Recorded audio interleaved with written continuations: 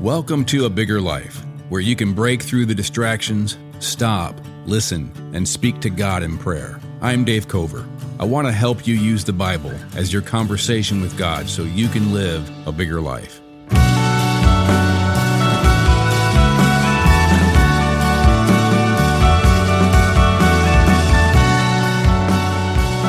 If you're on Twitter, follow us at A Bigger Life Pod on Twitter. That will let you have a reminder of new episodes.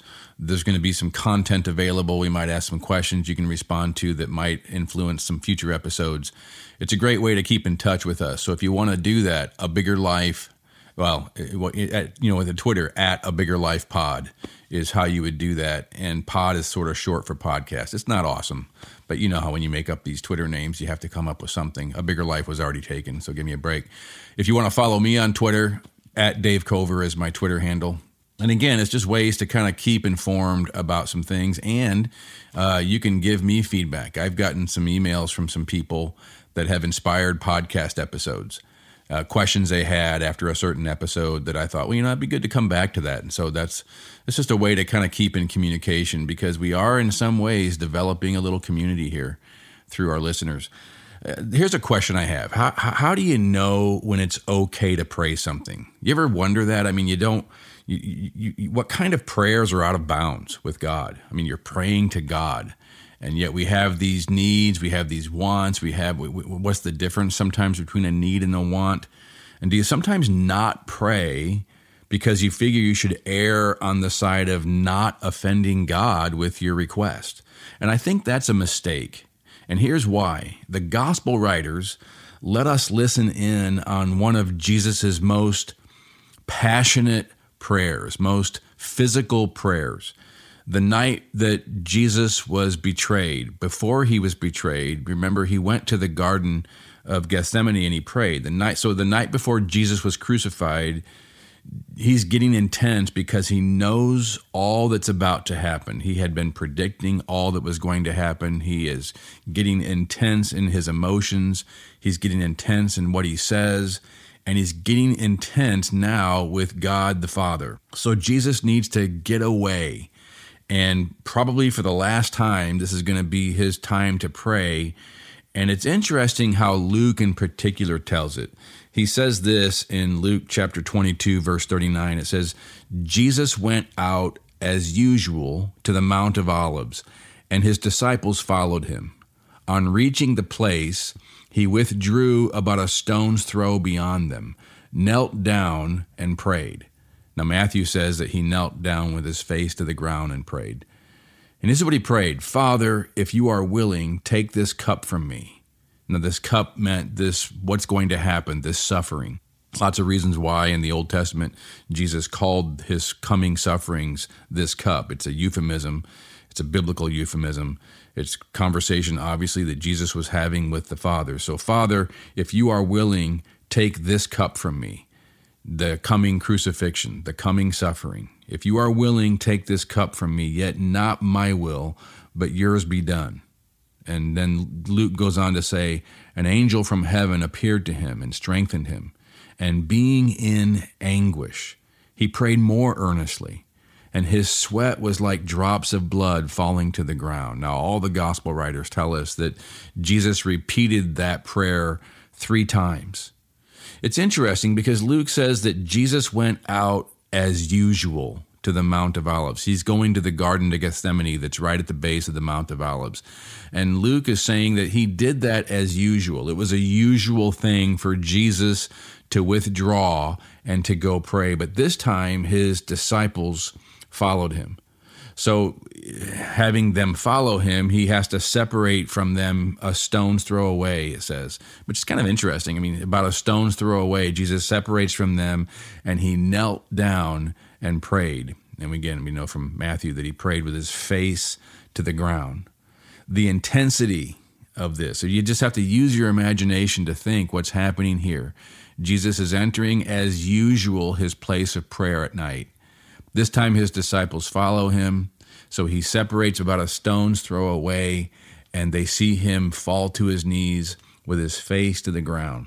I think this is an interesting thing because we're seeing Jesus as weak as we've ever seen him in any of the stories in the gospel. And all the other stories in the gospel, Jesus is in control. And it's not like he's not in control here, but he is in a very weak state. And as we listen in on his prayers, it's interesting because we hear how desperate he is, how honest he is.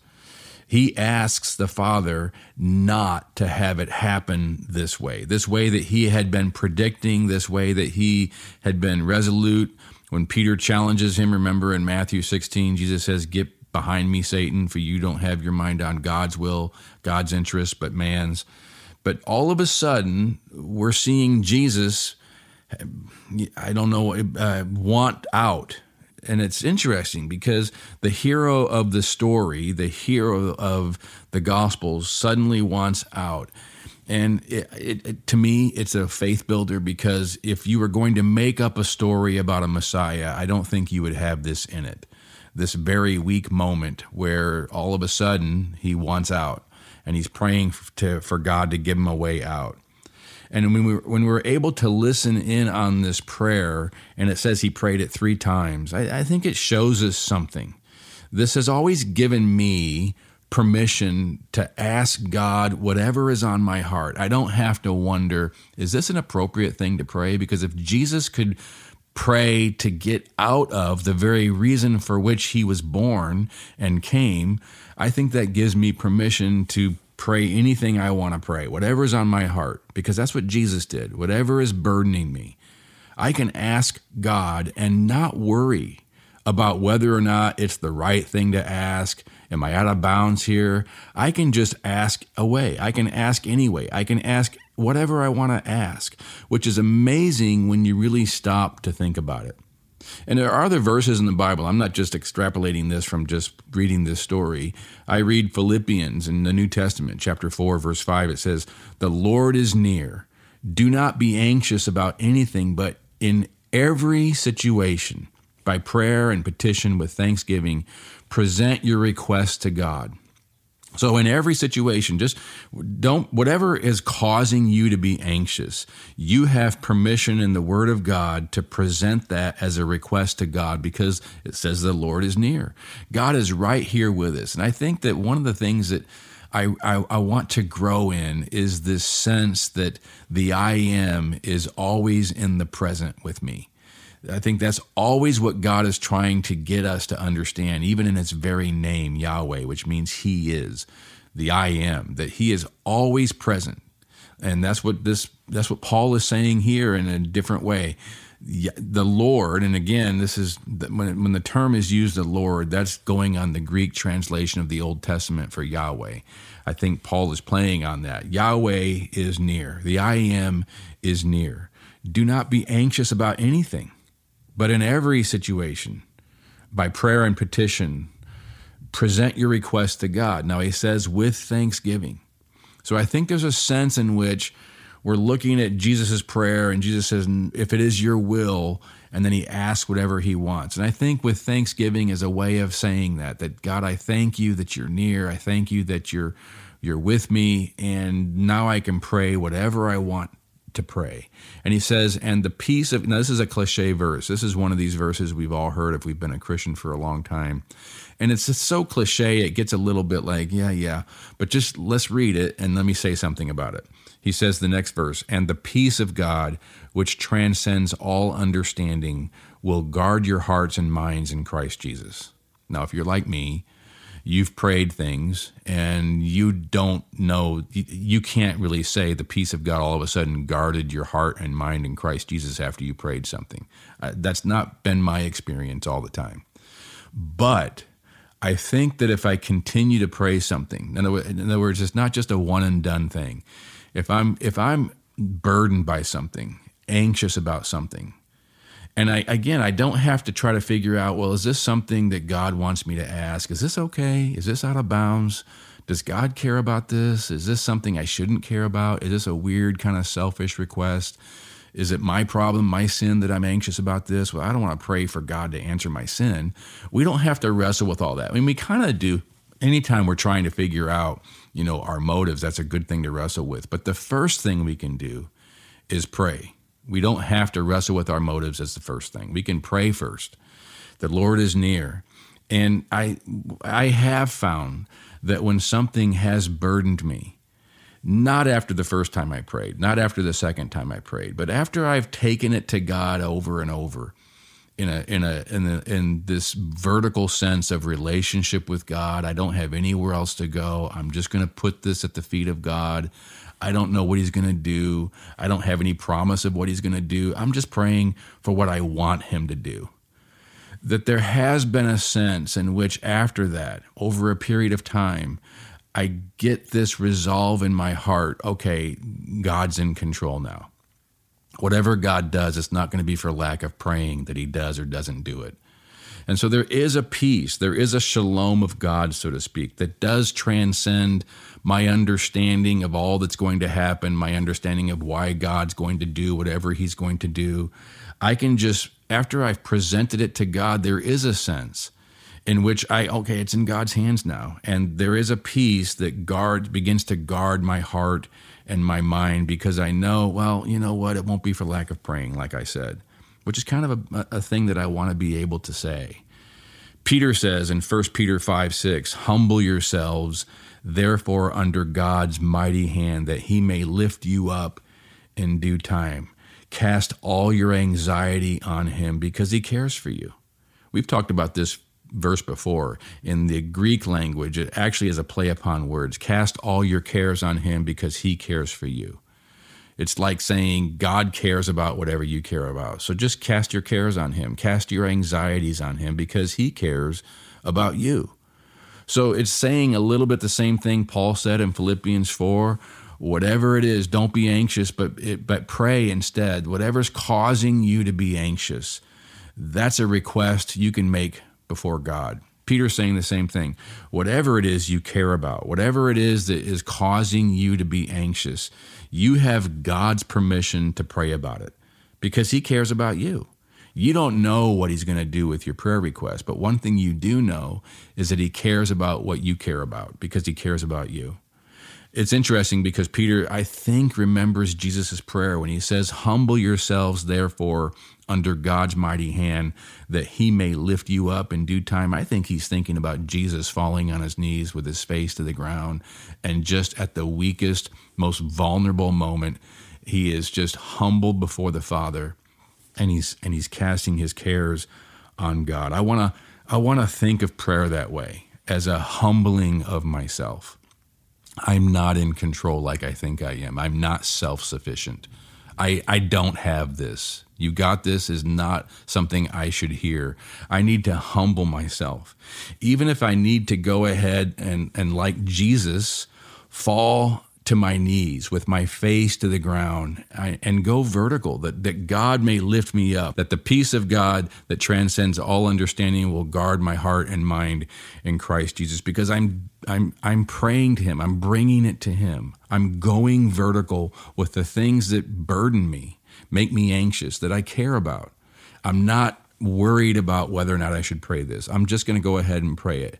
Because so often I neglect to go vertical with my concerns. I keep them inside. I'm trying to stew about it. I'm trying to figure them out. I'm talking to other people about my worries or my concerns, things that make me anxious.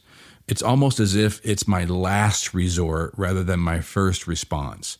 But I want my first response to be the Lord is near. I want my first response to remember God's name, the I am, that he is always 100% present with me.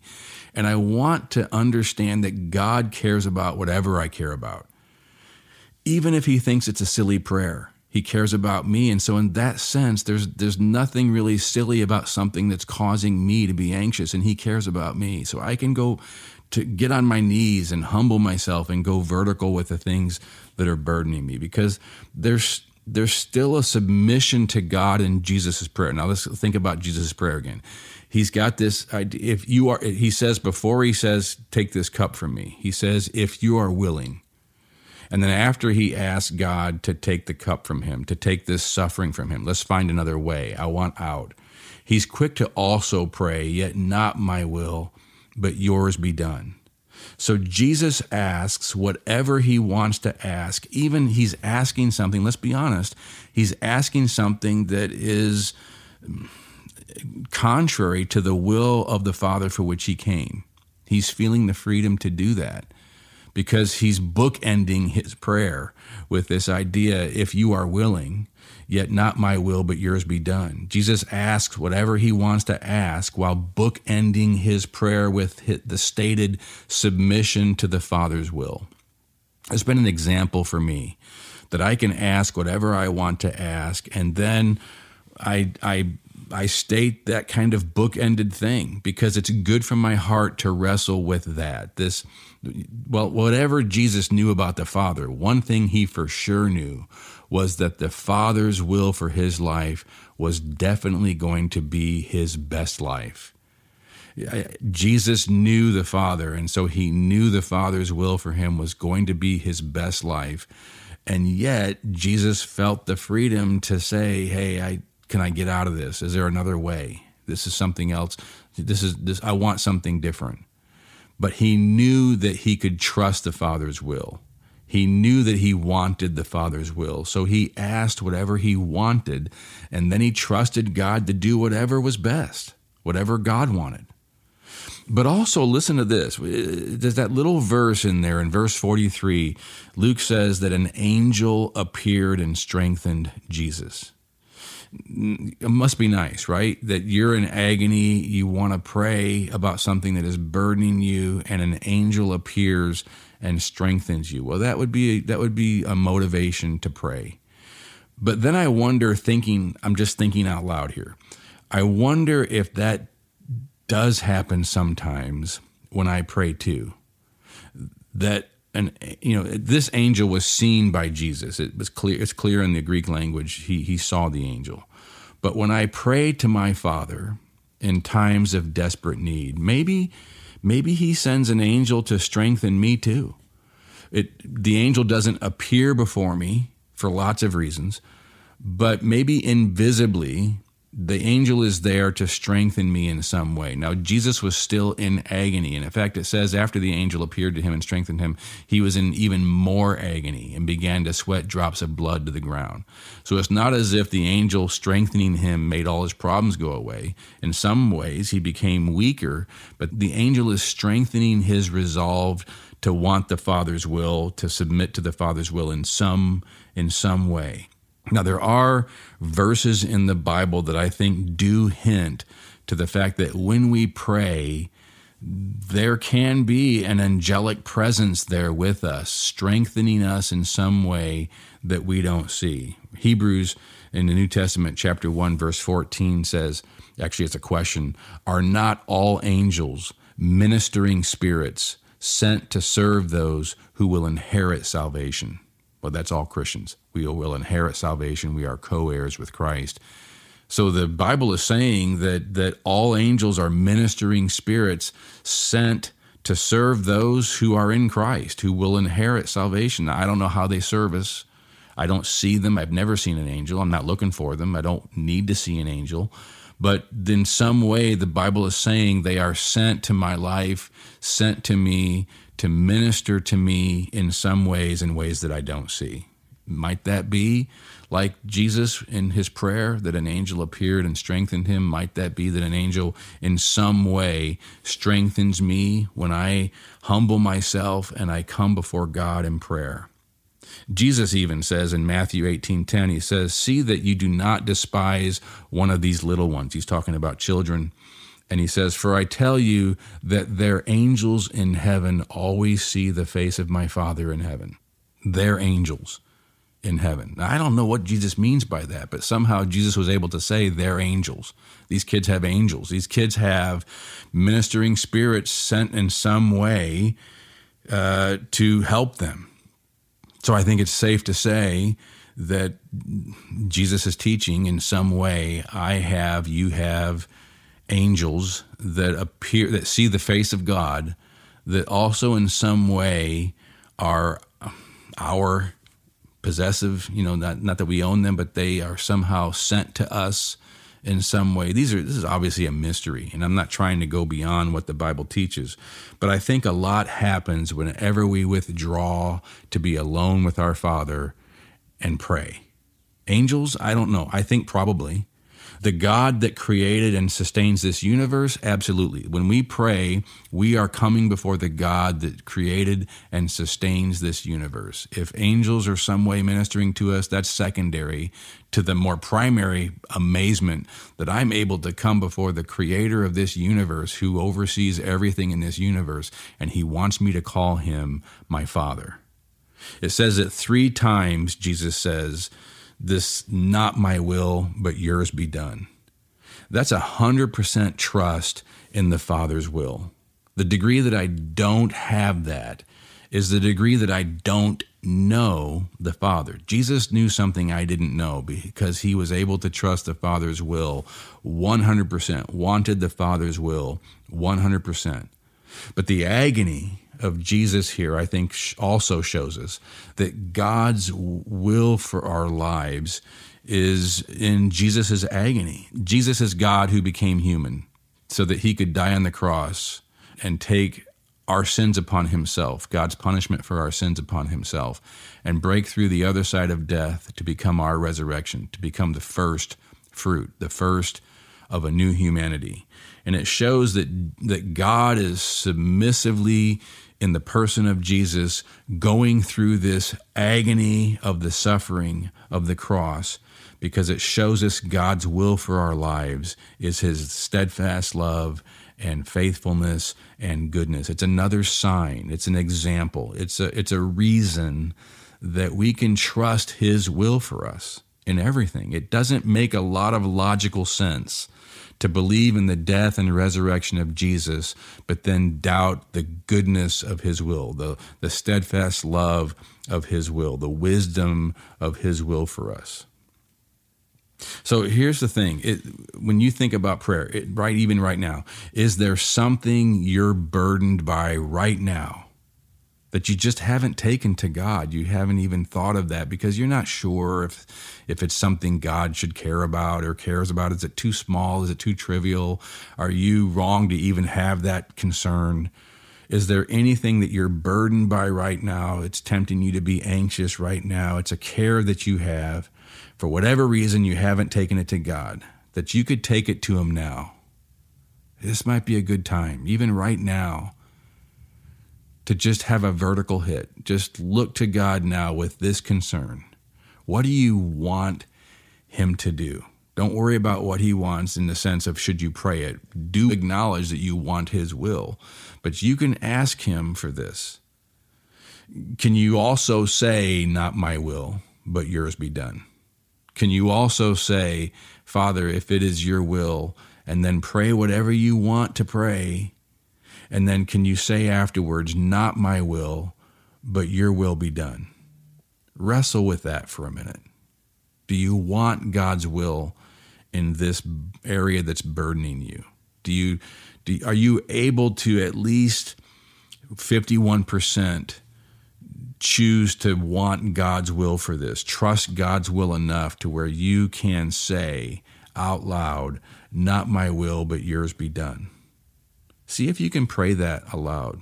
And don't worry about having a conflicted heart when you pray it, because we all have conflicted hearts. We all, none of us, want God's will, trust God's will 100% without some sort of self, interest in there, doubt. At least that's my experience. I'm just praying on my own experience. I think Jesus is the only one that was able to pray with pure, unconflicted heart, not my will, but yours be done. So don't wait for an unconflicted heart before you pray something. Go ahead and pray it, and then be able to, at least with 51% conviction, say, not my will, but yours be done. So you pray, Father, I pray that you would take this burden from me, that you would do what I'm burdened about in whatever area that you're burdened about right now. This is what I want you to do, Father. I pray that you would do this, that you would change this,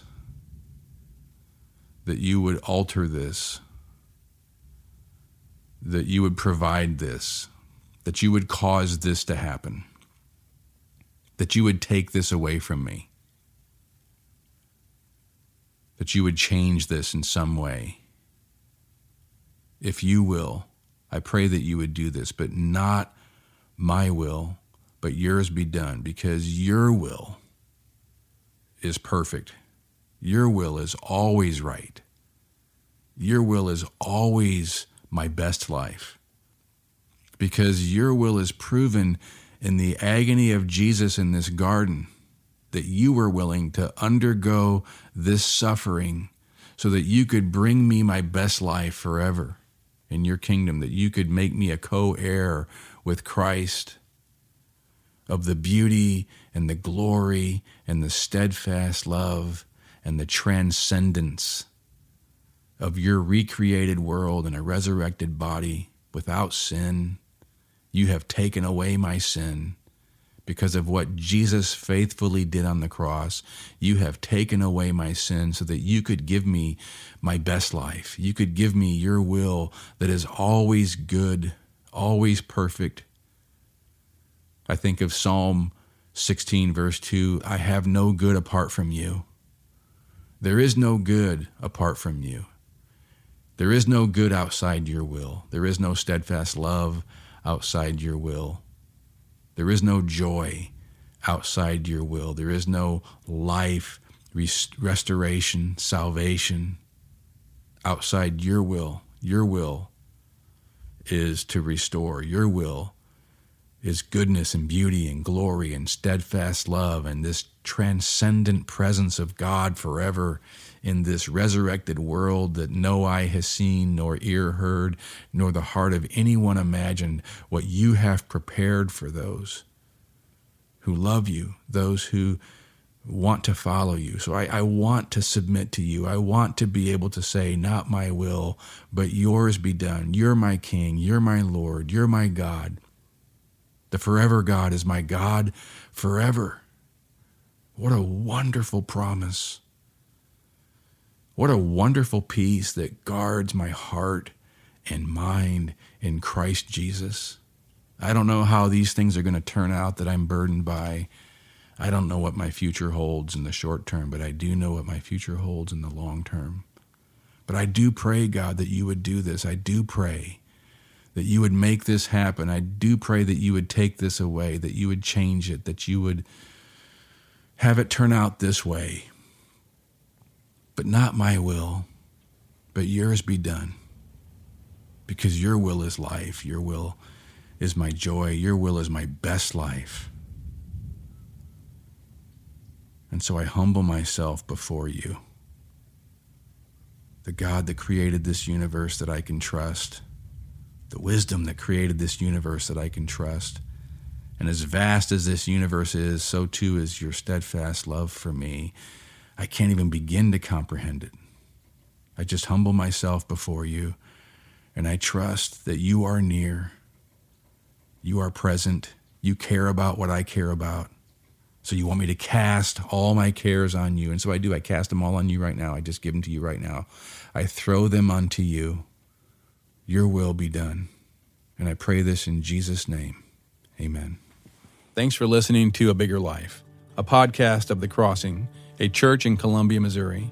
If you enjoyed this episode, please subscribe and give it a rating so people can find this content more easily, or consider texting it to a friend or posting it on social media. Thanks for listening.